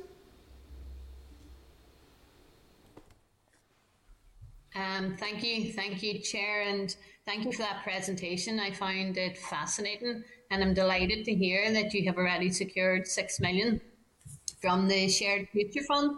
I think you're the first that I have heard. Yes. Or at least saying that you have had, you have tied down that funding. So well done on that. You'll not be surprised to hear that my green-eyed monster is out for Derry and Strabane, because I think waterways are a great asset for particularly local leisure and tourism, and you've outlined that very, very well. And so I naturally think around my own constituency. Now, I'm conscious though of what you said, John, in relation to some things not being in your gift. So this could be somewhat academic, because when I looked at the map, and the map in your presentation, like, it doesn't indicate, for instance, if there's anything around Derry, Strabane or that area. So I was wondering, given that the two canals locally, for instance here, they date back hundreds of years in terms of Strabane and Ballykelly, and they both still exist to this day. But I understand that in terms of the Strabane Canal, I think around 2006, that there was construction to be done there. There was restoration attempts, but because construction was in a very poor quality state, the project failed. But I do believe another organisation then, it was Strabane and Lifford Development Commission. So could this be something that could potentially be within your gift, or is it simply just out of range because it's not within your remit?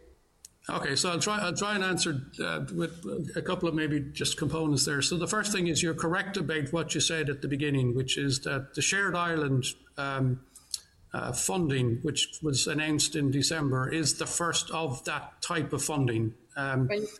Just to clarify, you're correct there. And the reason I say that is because the Ulster Canal Restoration Project, we would use the words, it's kind of like a shovel-ready project. We can actually do things and get construction going. And I think that's recognised within the Shared Island unit, which is why the announcement came at the time. And we continue to talk with the Shared Island unit in relation to the restoration project. So there's an ongoing conversation going on there. In relation to your own particular area, I'll say it again, and I don't really like saying it, but it isn't in our gift to take on incremental projects outside the remit. So if our sponsor departments, for example, came along and said there's a particular navigation or a particular project that we think is complementary to what you do, we would have a conversation with them. And let's just say, hypothetically, it was going, that makes sense. At that point, our sponsor departments would probably have to work out a number of things. So one of them might be, how is it going to be resourced? And then if they went through all of that and they felt that there was a particular imperative around it, they have the opportunity with ourselves to make a case to the North-South Ministerial Council. So that's probably how the process would work. I'm not sure from my limited time here that actually there's been very much of that has ever happened. And truthfully, I have a portfolio of navigations that have a lot of opportunities on them. And I guess my goal is to try and maximize those with the resources that I have and make my case to kind of work with what I have. So I hope that gives you a sense of where we are. John, I can appreciate that that's your focus, and rightly so. But my focus is Derry and stand up for Derry. And therefore, what I have to do, and it's my responsibility as an MLA, is to campaign so that we get support to your attention. So I take that on board. So I'd like to ask you in relation to the Ulster Canal, because that's going to be a great boost for tourism opportunities. Great, I think, for the west of the band, and it's going to entice, as you would probably agree, visitors to travel outside of Belfast and get to see everything that the island has to offer. So, what engagement has Waterways Ireland had with the tourism bodies in terms of trying to advance the west of the band and all that it has to offer? Okay, I'm going to just push that one towards Joe Gillespie if I can, because I know that he's involved with tourism Northern Ireland. So I'll push that to Joe initially. Could I just add before I answer that one that you referred back to 2006 with the Strabane Lifford Development Commission. Waterways Ireland at that stage was approached by those people, and we did offer whatever advice we could back then. So I was hopeful, obviously, that project would see fruition. In terms of tourism, we are working as best we can with the Tourism NI and obviously south of the border with Fulch Ireland in terms of the Erne and the Ulster Canal, which Joe is obviously leading on, connects to the Erne. At the moment, we are working in partnership with the Council, Fermanagh Omagh District Council, and with Tourism NI in the development of Visitor Experience Development Plan. John referred to a Shannon Tourism Master Plan for the Shannon. Well, the Visitor Experience Master Plan that Fermanagh foresees will look at the lakelands, but also look at the Sperrins as well. So it's probably reaching closer to your own area on the Derry side. Yeah. So that's the work we're doing there. We obviously are supported by our work by tourism on the ban as well. So that's just beginning, and that'll be going to tender shortly. Okay, Joe, thanks for that. It's good to get that update. Also, just finally, John, Joe, or whoever, in the presentation, the information that we received, you stated that your funding profile had dropped to 50% during the recession, and that funding in most recent years has started to stabilise and grow. So has Waterways Ireland received any indication from the Southern Government as to the level of funding that you're going to receive, for instance, over the next 5 years, as opposed to what we are handcuffed here with regards to we don't have a multi-annual funding as the chair has said, we only get year on year at this moment in time. So how does this impact, say, for instance, on your ability to plan investment?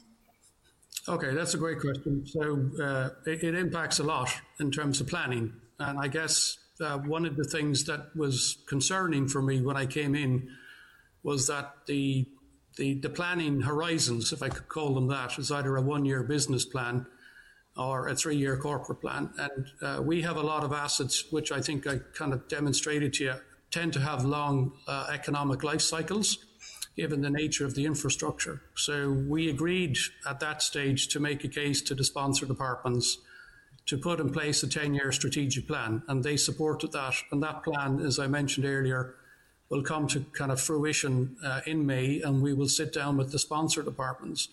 And there are 6 kind of strategic priorities that we will be discussing with them. And one of them is around the funding model.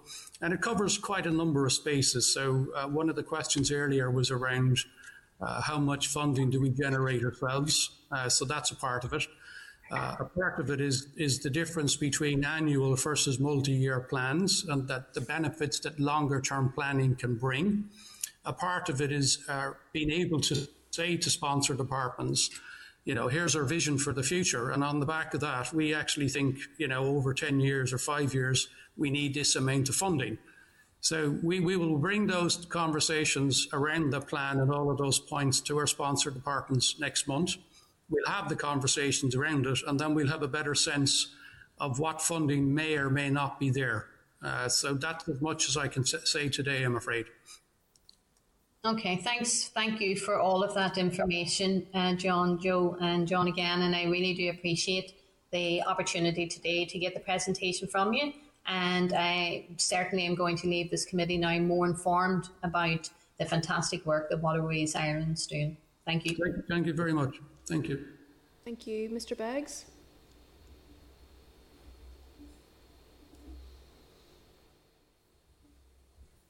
Hello there. Again, thanks for your presentation. It's included some very enticing photographs, and it's clear that you have developed an attractive tourist and leisure product. So well done for that. And in terms of greenways, a greenway alongside a watercourse is a very attractive feature which the wider community can enjoy as well. So would that be normal? Do you try to develop greenways alongside your waterways? Yeah, I'll answer maybe and also let the two Joes contribute. So if you take the Royal Canal Greenway as an example, because it happens to be the longest greenway in Ireland, the canal has been there for 220 years. And the canal history, without getting into the detail, it was there for a purpose in the 1800s. It went into decline.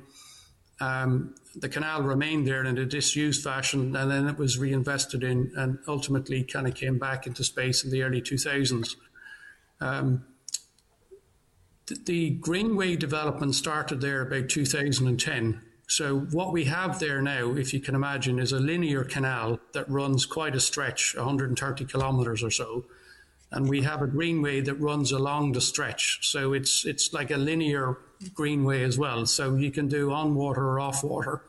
And from an attraction perspective, that's very enticing for everybody because it enables an awful lot of accessibility to do different things. So as a model, it's a good looking model. It's easier to do when you have a linear canal, if I could describe it in that fashion. If we look at the Barrow at the moment is a navigation that's made up of a canal and the river. And at the moment, we're building 46 kilometres of greenway or blueway along it. And we hope to extend that. So again, that's happened there. In places like Leitrim and Fermanagh, for example, there are smaller stretches of greenways that are like trails.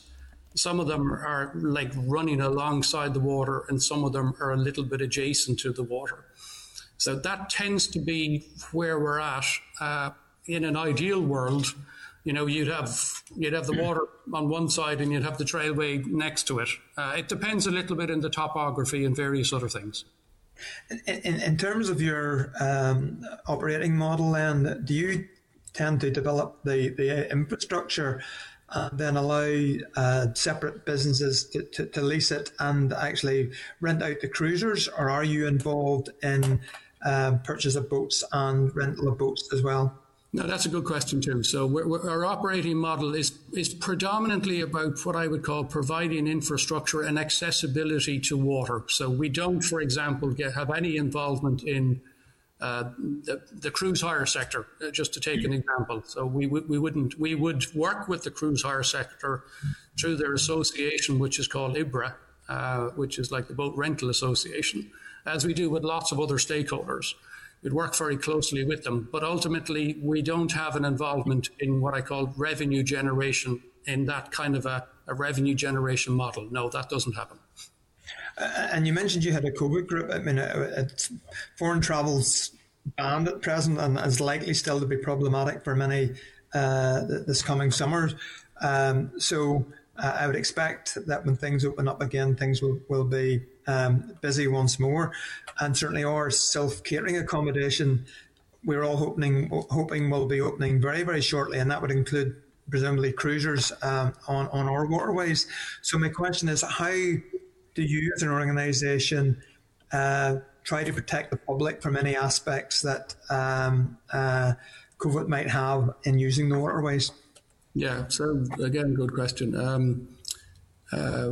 We do a lot of internal and external communication. I think that's the first thing to state. So the normal route for communication within our waterways are what are called marine notices.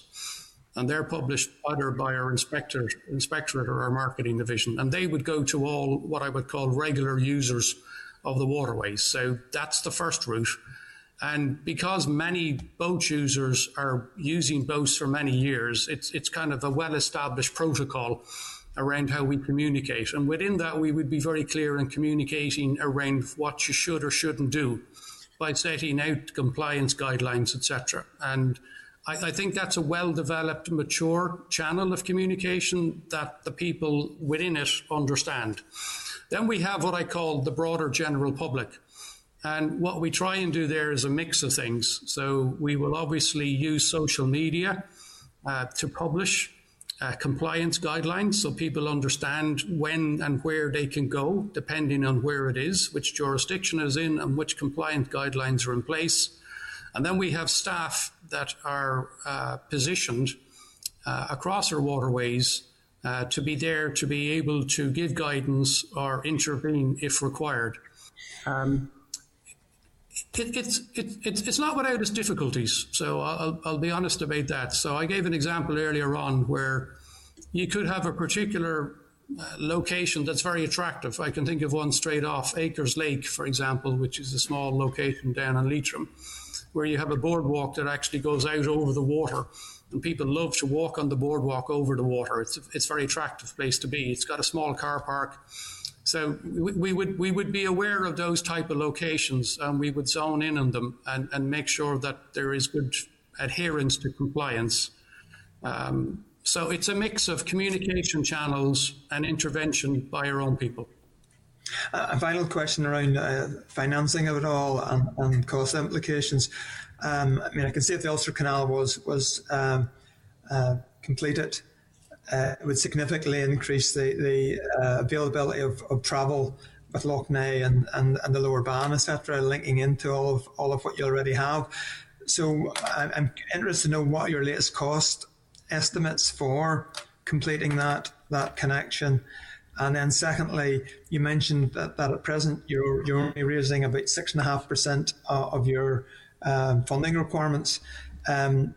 Is that an indication that there is considerable potential of growing the users on the existing facility, never mind expanding even further in others?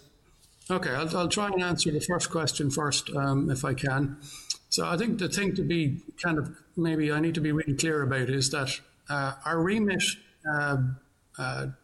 remits us to take the Ulster Canal Restoration Water Project as far as Clones. So I just want to be clear to everybody that that's where the remit starts and stops. So we're looking at the stretch between effectively Lough Erne and Clones. And at the moment, we're doing that on a phased basis, if you can imagine, in like sections. The section at the moment that Joe talked about, which is Clonfad to Clones, estimate there, the cost is 12 million. If that funding comes through as we anticipate, then we will obviously get into construction and look to avail of the planning grant that's there and get the work done by 2023. So if you can imagine a piece of string, what we'd have at that stage is we'd have a starter phase, which Joe referred to as being completed in 2019, which is done right back at Lough Erne. And then we'd have a piece at Clones that's done. And what we'd have in the middle is a stretch that would need to be completed. If you take that stretch, which is referred to as phase 3, there are very high-level cost estimates about that. Because we haven't gone into phase 3 in terms of the detail yet. But at a very high level, those numbers, and I'm going to go to Joe McMahon in a moment, but those numbers are probably of the order of 65 to 70 million to complete that piece in the middle. So if you look at the totality of the stretch that we're talking about to Clones, phase 1, 2 and 3, and you add the 3 numbers up, we're probably in and around 75 or 80 million in total. Now I'm going to pause, if you don't mind, because I don't want to set you astray, and I just want to check with Joe that I'm kind of thereabouts on the numbers. Pretty much, John, just a wee bit of a variance in phase 3. I mean, phase 1 is complete and the costs were of circa 3 million. Phase 2, as John spoke about, costs are of the order of 12 million. Phase 3, they're split into, we're looking at it in terms of a number of different, I suppose, sub-phases in terms of delivery in relation to planning applications and indeed various complexities around landowners and construction. So, I mean, we have 4 sub-phases within that. The costs for that phase could be of the order, and as John alluded to, these are very high level and indicative at this point in time, because we are currently conducting a number of studies to bring more certainty to what's going to be the timelines, because the previous costs that we had done in terms of the restoration are quite dated now and dating back to the planning application. So the phase 3 elements of the order of about 90 million. Okay, so maybe to just clarify that, just to answer the question that I was asked directly, if we add up phase 1, 2 and 3, that looks like, to me, it looks like 3 million, 12 million and 90 million, which in my language is 105. So can you clarify, does that get us to Clonus or does that get us to Lough Neagh? No, that gets you to Clonus only. So that's what I'm trying to be very clear about here. So I'm trying to make sure I don't mislead you. So we're talking about what sits within our remit, which brings us up to Clonus. And if I could try and address your second question. So your second question was around self-generated income, which I mentioned was about 6.5% of our total. There are opportunities, I believe, over time to grow that. That, again, is part and parcel of the long-term planning piece. We will certainly look to leverage opportunities in the future. I guess for us, the balance or tipping point is usually around what we do as a public body versus what's potentially available that may be commercialised. So we have to be careful about that balance. But I do think that over the next 5 years particularly, there will be opportunities to grow to 6.5%. Yes. Thank you. Okay, thank you. Thank you, Mr. Boylan.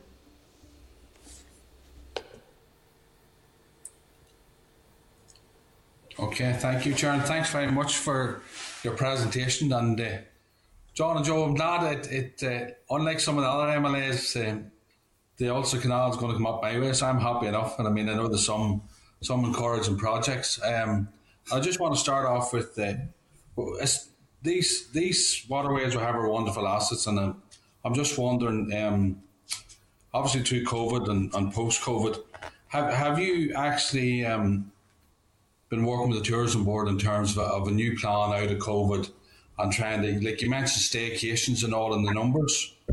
Is there, it maybe not be your remit, but there's a good opportunity here post-COVID to try and encourage more people to use the waterways, because I think they're fantastic assets. I mean, just a wee question in terms of, have you thought about that, or is it maybe outside your remit, to be honest, you know? No, I think it's. I think I can address that, and again, I'll if I need to, I'll defer to the guys. So a couple of ways of answering that. The first way is, I referred earlier on in one of my answers to the fact that brand awareness around Waterways Ireland is very low, and I mean that in all of the metrics. So if we compare our brand awareness with either other organisations in Northern Ireland or other organisations in Ireland that are kind of doing similar things, the brand awareness piece is low. So the first thing we have to do is build a brand, and that allows us to communicate to the general public what it is we have to offer, because I don't think we've probably done that well enough. So that's the starting point. And on the back of that, we can then promote the waterways to new segments. So to give you an example, we did some research work before Christmas time. We have a good sense of the segments. So we have some very dedicated users who know all about the waterways. We have some who don't know anything about the waterways. And then we have a segment that's about 27% of the population of Ireland and Northern Ireland to say they're very interested in the waterways, as you're indicating, but they've never used them. So there is a segment out there which, interestingly, in terms of how it's measured in the research, tends to point to young families, if I could describe them as that. So that segment is particularly interested in using the waterways and learning more about it. So that's a target segment for us in terms of how we want to build the brand and build communications to reach out to that segment to help to develop. So that's the first thing. I guess the second thing is working with, for example, the Shannon Tourism Master Plan. We now have a kind of an exemplar template and an operating model to help us to do this and different navigations. So that plan took about 2 years to put in place. As I said earlier, it's about 76 million of investment. It's predominantly investment in promoting tourism. So you're talking about promoting tourism the whole way along the stretch of the Shannon River, which will help small businesses, large businesses, the boat hire sector, people who want to hire bikes, coffee shops, etc., quite a range. And in the way that we operate within that model with Fáilte and the 10 local authorities, we believe that there's a model there that we can use in the future for other navigations to create the same effect. So although tourism is not specifically our remit, in what we do and the way that we do it, we can certainly contribute to that going forward elsewhere. So yes to that. Thanks very much. And I just want to be specific because I'm of a keen interest in terms of the Ulster Canal Greenways. And I'd like to ask you in particular about the Middletown to Smithborough, because I mean, for a small border village and the area in particular, I mean, this could be a real game changer. Yeah. And you know, the way I say it, I mean, it's not only providing the link between Monaghan and Armagh or connecting communities on sustainable travel. There will be opportunities with it, and I'm just wondering, in that respect, where are we in terms of the time frame? And are we on the road to delivering that project? Okay, well, yeah. Yeah, no, Joe Gillespie is on the advisory group, so I'm going to pass your question to Joe, if that's okay, and let him deal with that. The Ulster Canal Greenway project is led by Waterways Ireland, and we do have Armagh in there and Monaghan County Council and a project manager based in Monaghan in the council. I'm happy to report that the section north of the border to Middletown has gone to planning in the month of March, as has the section from Monaghan town out to the border. So those are now sitting in planning for consideration by the planners, and there's been much consultation with the planners ahead of that submission. So we'll be hopeful that those will go through smoothly. Yes, it will be a game changer for those communities. We would hope that they'll be well used. We have made an application for additional funding to SEUPP to make sure that we can deliver all that we said we would deliver. And that is still with SEUPP for consideration. But yeah, it's a model of collaboration across the border in terms of development of the Greenway product and bringing an awareness of the waterway, of the heritage that lies within that community as well. By having the Greenway there, I think it will protect the Ulster Canal for future generations. No, absolutely, and I mean it. Whilst it's not, my part of the constituencies there, and it's bordered in Monaghan. I know Clonus fairly well myself, and I've been down there, and I've travelled over to Leitrim, seen some of the waterways. But in the absence of the Ulster Canal way moving forward, obviously up to the lakes of, say, towards the Charlemont or the Mire, or up towards Benborb, in terms of bringing the Greenway forward, is there an opportunity to do that? And have you looked at the likes of, we talked about funding earlier on, there's a large cycling budget in the south. Have you tapped into that there to try and encourage any of that there to try and promote some of those projects, especially in terms of for ourselves to try and move further north from Middletown in the future? As part of the work we've done on the Ulster Canal Greenway, we have devised a strategy which has identified 12 routes, either along the Ulster Canal or running off from the Ulster Canal. And it will be for various partners to seek out the funding. So a number of feasibility studies have been done on various sections, okay? And it will be the job of the advisory group and the individual councils to seek funding. So for instance, Monaghan is looking at the section that runs from Smithborough west towards Clonus. Mm-hmm. So they've done a feasibility study there. They got funding for that, did that. Now they're moving into the environmental phase. They're looking at the studies to do with the ecology and that sort of thing. They've got funding through the Carbon Tax Fund in the south. Cavan County Council have looked at the route between Cavan, reaching up towards Castle Saunderson and the Ulster Canal, again funded through the Carbon Tax Fund and reaching over to Belturbet. So there are, as you say, there are a number of sources of funding in the south. They're directly from a Greenway Fund, from a Shared Island Fund, from Rural Regeneration Development Fund, or Outdoor Recreation. So we're not short of opportunities, and it's, as you say, it's the time is right to push forward with as many of these projects as we can, in partnership with the councils. No, absolutely, and listen, I've enjoyed the presentation. Just one final point, because I think we can learn from COVID and take it forward in terms of, I mentioned tourism, but and John, you've explained that it's not only tourism, but there's opportunities here, and I mean, mental health and all of those things associated with these things have created major opportunities for us. I'm just wondering, just because I was looking at slide 25 because I can see it moving further north. See, in terms of the Ulster Canal restoration, there's 3 phases there. I mean, when do you foresee those phases finished? And also, have you any indication what your next steps are going to be? Or maybe it was a bit early to ask that, but just where are you in relation to that there? Yeah, I'm going to just defer that one to Joe McMahon because he's the closest to it. So, Joe, if you could pick that one up. Yes, John, I suppose we have talked about phase one complete. Phase two, we're now focusing on in Clonus, which is a kilometre stretch of canal from the canal stores in Clonus out to the border at Clonfad.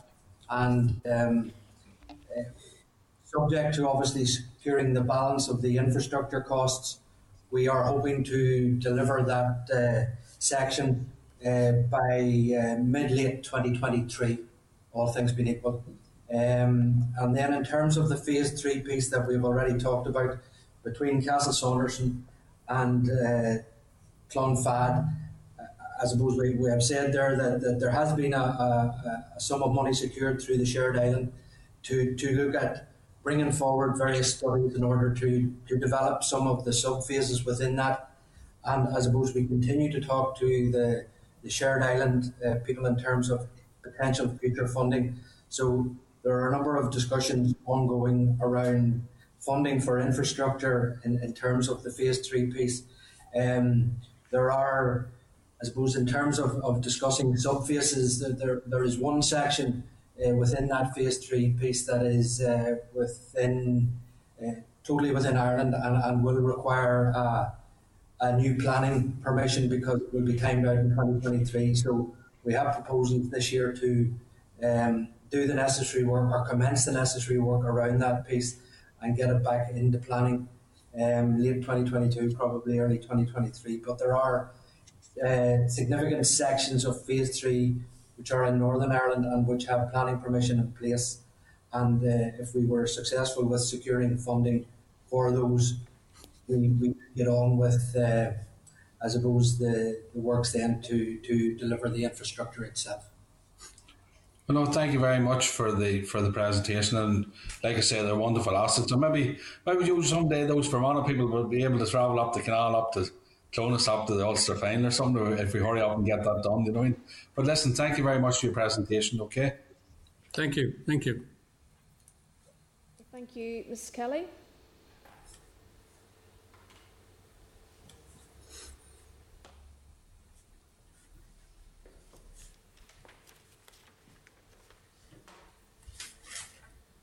Mrs. Kelly.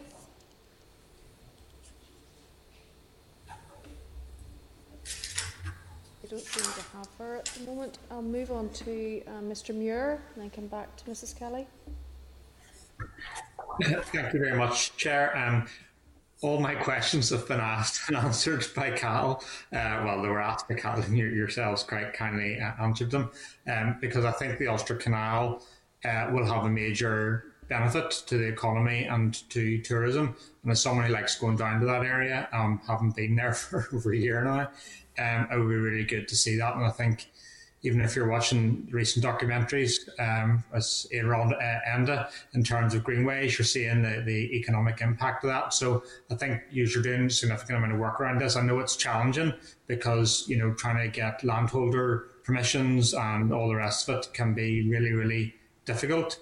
So I commend you for the work in relation to that. And you probably want to move things at a faster pace than what you want to, but you need to do it right. You need to bring people with you, and that's the most important thing, is to bring people with you in relation to these things. So I think it's important that we get this achieved, and if it's ever completed, then myself and Carol can hopefully cycle the whole distance of it. So that's a challenge to you, Carol. So no question. That's fine. Thank you very much. Yeah. Thank you. Thank you. And we'll go back to see if Mrs. Kelly is available.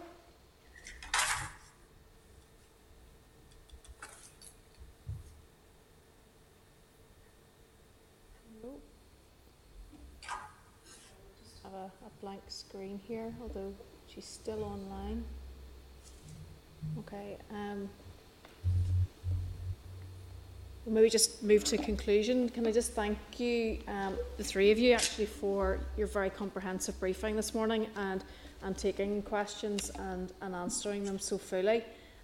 As I said in the introduction, I suppose it is a shame that we haven't had an opportunity to engage before this, and certainly would look forward to meeting in person as and when it's permitted to do so. So can I thank you for that this morning, and hopefully we'll see you again soon. Okay, well, on behalf of Waterways Ireland, I thank you and your members. You are always welcome to come and visit us in Enniskillen when time allows. So that's an open invitation. Okay, thank you very much. Thank you. Okay, we'll leave the call now. Thank you.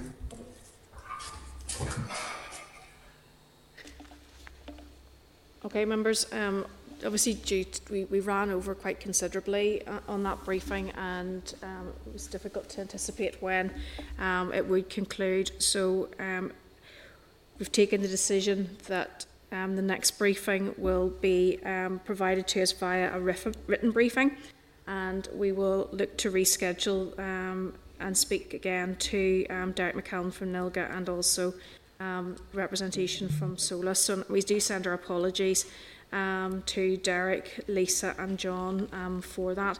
It is quite difficult to be able to manage the meeting sort of in this hybrid sort of situation, because obviously members aren't maybe just as aware of the time that we have here.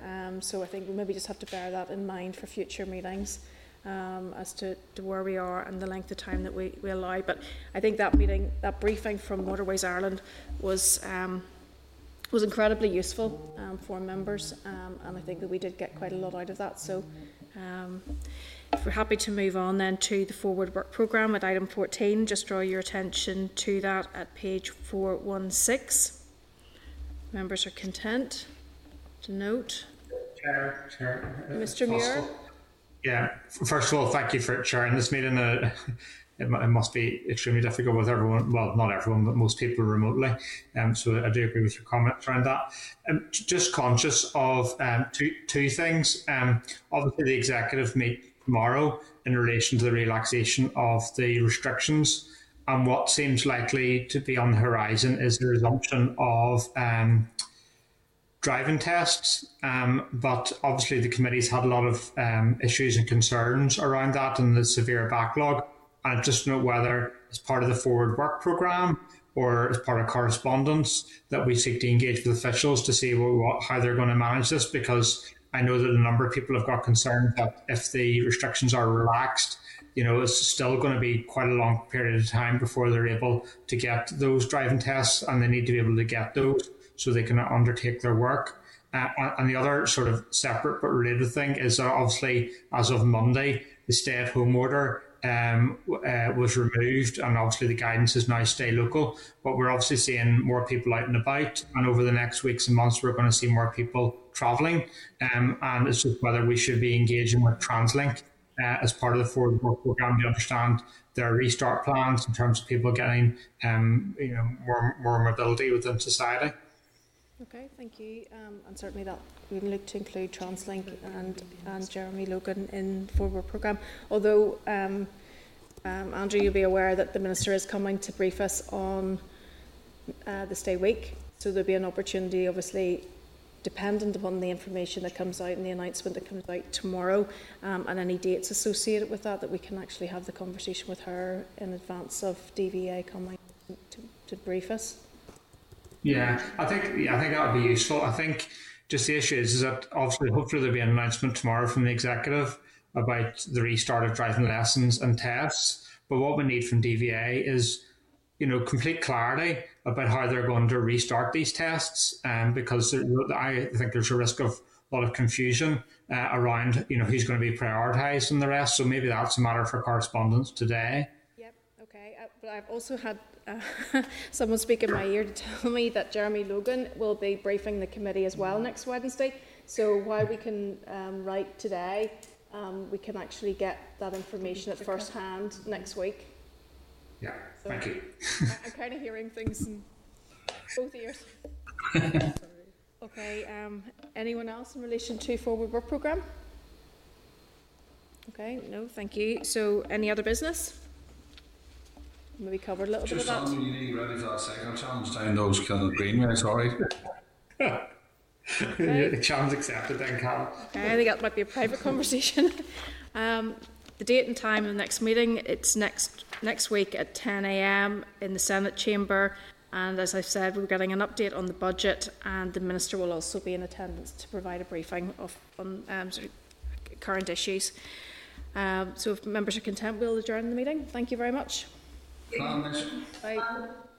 Senate Chamber, programme signed.